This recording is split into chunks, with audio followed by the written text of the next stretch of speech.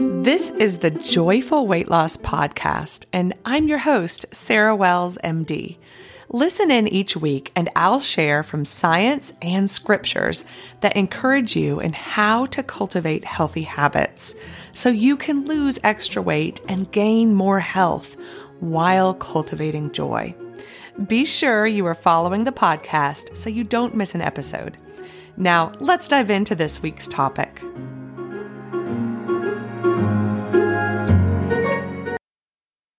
This information is for educational and informational purposes only and solely as a self-help tool for your own use. I am not providing medical, psychological, or nutrition therapy advice. You should not use this information to diagnose or treat any health problems or illnesses without consulting your own medical practitioner. Always seek the advice of your own medical practitioner and/or mental health provider about your specific health situation. For my full disclaimer, please go to www.joyfulweightloss.com/disclaimer. Hello and welcome back. I hope that y'all have had a great week.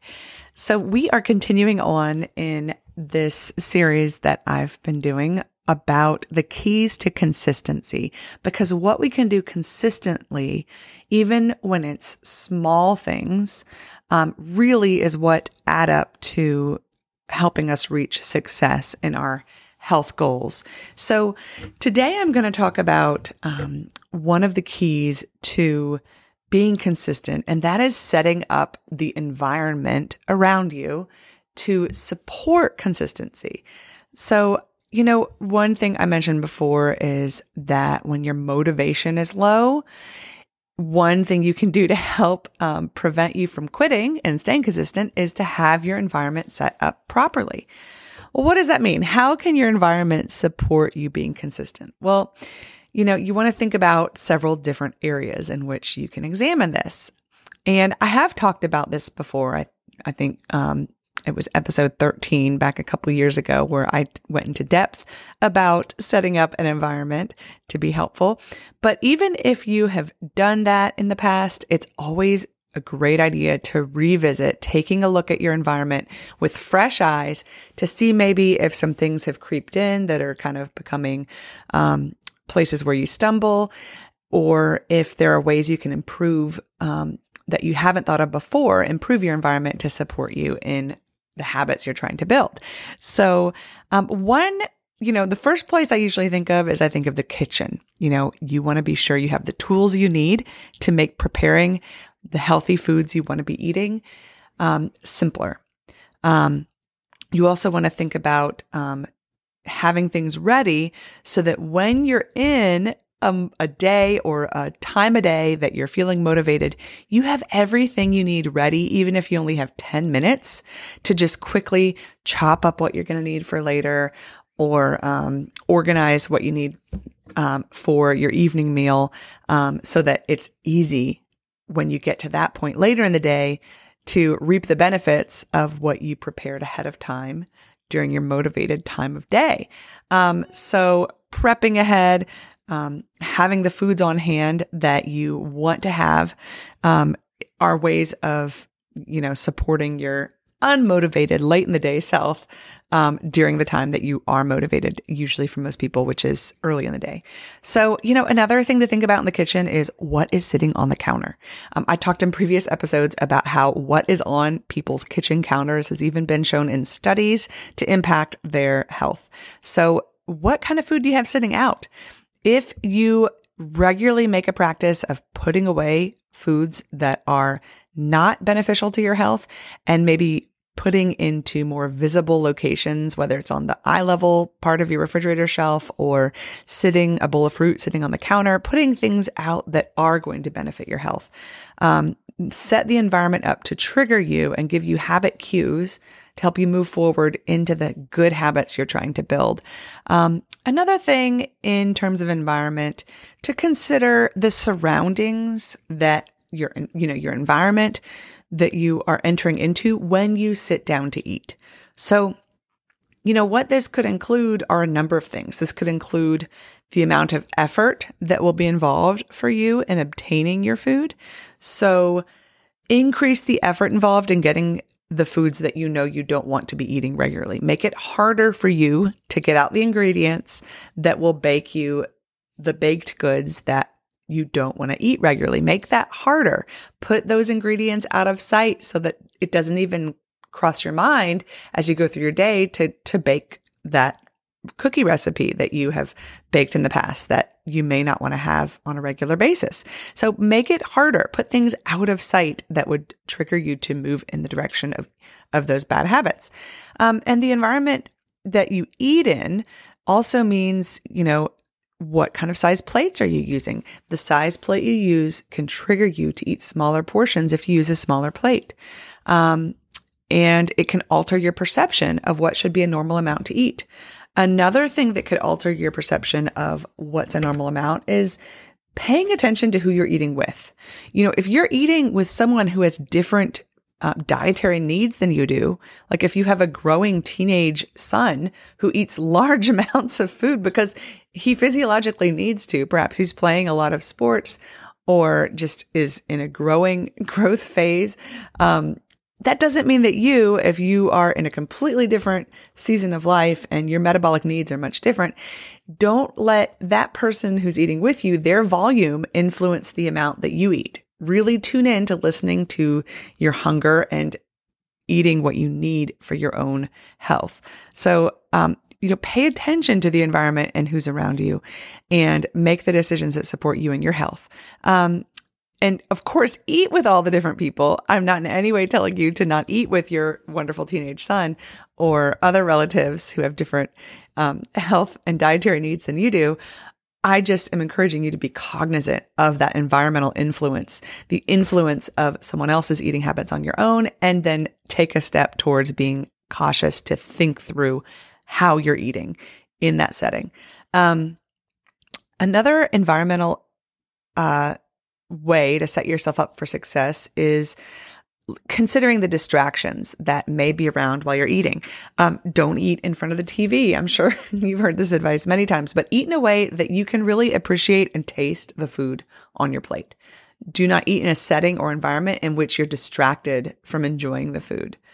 You want to allow your brain to process the fact you are actually eating so that you don't turn around an hour later and think that you haven't eaten and go and eat again when you're not hungry. You don't want to rob yourself of the enjoyment of the food. And this also goes down to enjoy the food more by sitting down. Don't eat standing up in the kitchen. Put things on a plate, go sit down at a table, set up an environment that really gives you the cues that this is a time to stop and enjoy, not rush through, not get as much as you can fit in your tummy at one time, but just to really savor and taste the food on your plate. Sitting down, taking time, giving yourself the opportunity to take a break in your day.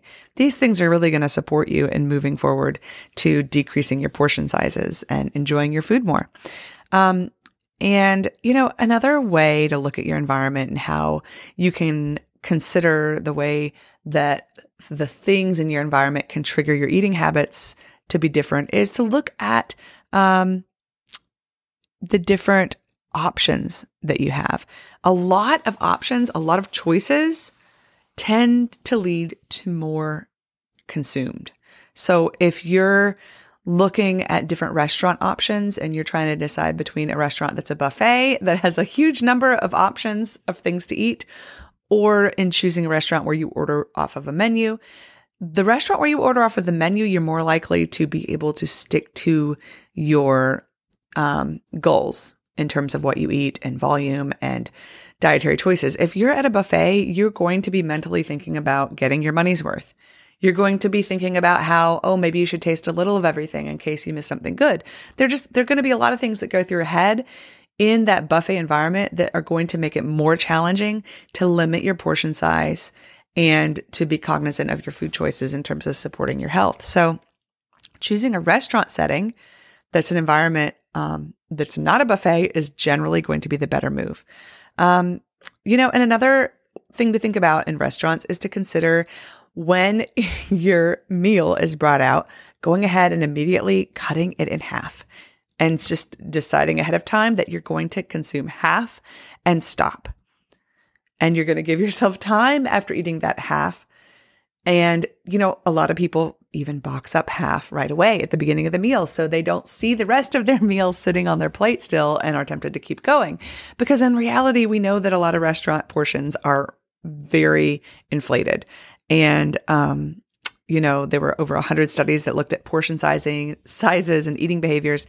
And when you double the portion size of a meal, the average person will eat 35% more than they would if they were eating a normal serving size. So, assume that your restaurant portion is double what it needs to be. If you finish that half and you give yourself 15, 20 minutes and you're still hungry, then go ahead and get a little bit more out or, cut a little bit more off. But give yourself a chance to consider the possibility that you only need half of what they offer you in a restaurant. And it's not like you're not going to enjoy the other half later. You can take that home and have a whole nother meal.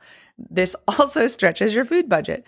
So, and as I mentioned before at home, paying attention to the size and shapes of plates to help you with limiting your portion sizes. Another study that kind of supports the plate size issue is that,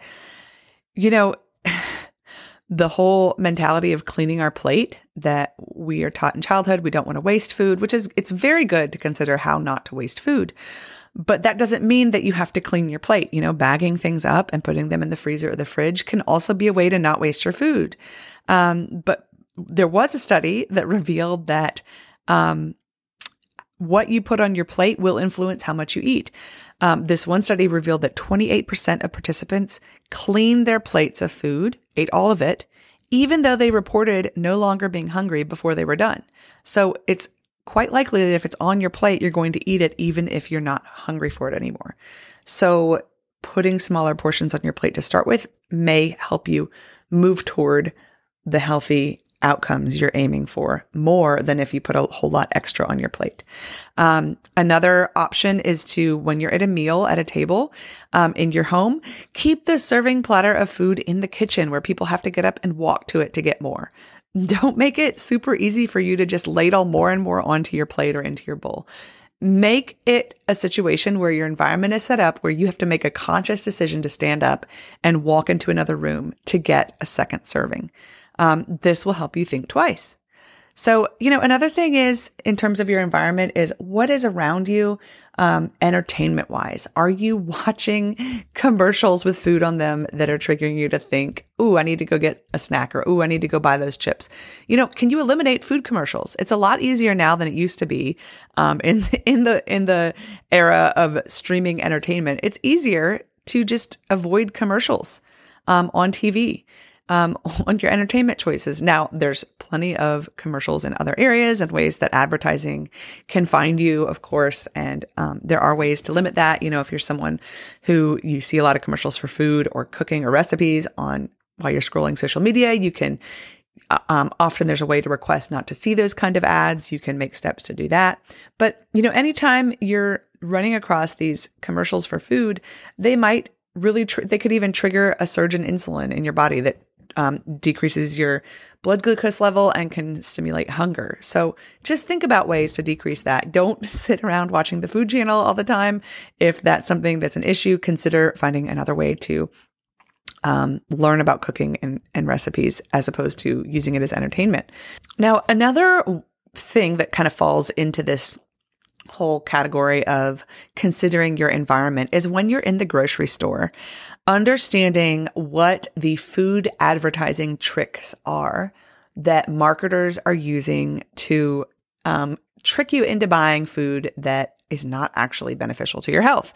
There is this effect known as the health halo effect, where customers can be tricked into believing that a food has more nutritional value than it does, or has some kind of health benefit in general, just based on the wording placed on the front of the package.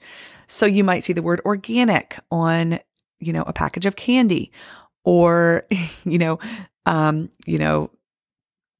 could see something like natural on the front of the packaging. Those are both used, and they're often used on very high sugar processed foods. So beware of that. Gluten-free, that might be put on a label. And, unless you have celiac disease or your physician has told you that you need to avoid gluten, you probably just can ignore those labels. There's not a lot of, it doesn't mean that the gluten-free food on the front doesn't contain a whole lot of sugar and other damaging food inside of it.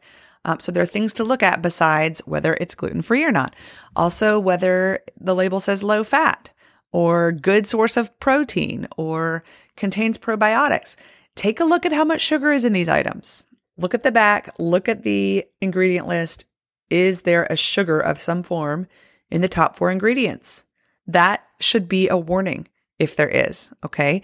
And generally try to avoid those sorts of products. The more processed food you can avoid, the better. But if you're choosing processed foods, choose them without a lot of added sugar, with as little processing as possible, and with ingredients that are as close to whole foods as possible.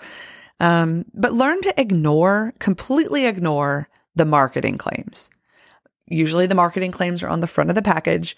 Just turn the package over, look at 2 things. Look at the ingredient list and look at the nutrition facts. That's where you're actually going to get real information. The marketing claims on the front are just trying to trick you and make the product appear good or somehow pure. And sometimes there's a part of us that just wants to justify getting the food because we know that it's going to be very enjoyable. And so we kind of let ourselves believe those marketing claims when we really deep down probably know that they aren't beneficial to us. Another thing to consider when you bring food home is not eating food out of the packages. As I mentioned before, take a serving out, put it on a plate.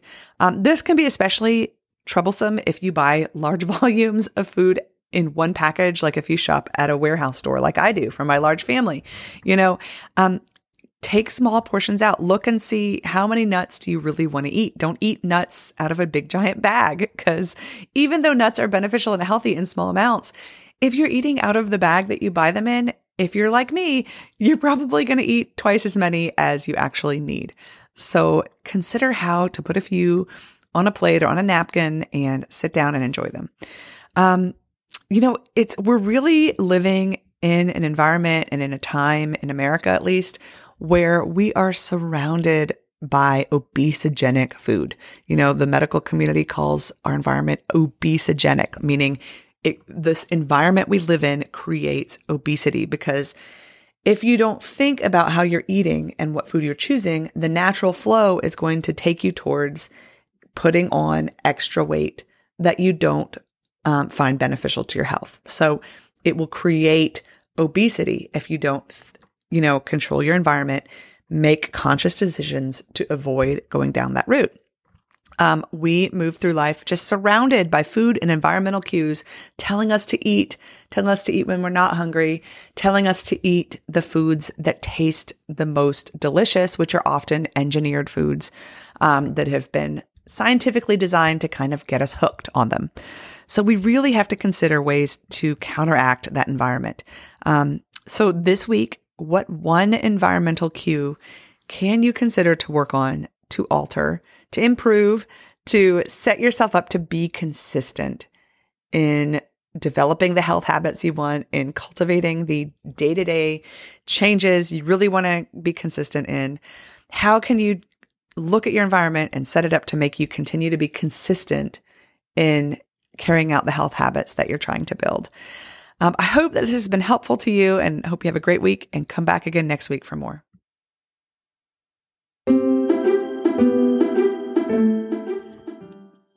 Thank you for joining me today. If you've enjoyed this, I'm going to ask you to do a couple of things. First, please leave a review for me. This is how people find the podcast. Secondly, y'all, sharing is caring. You can actually easily share this episode or podcast entirely with a friend. Just text it to them.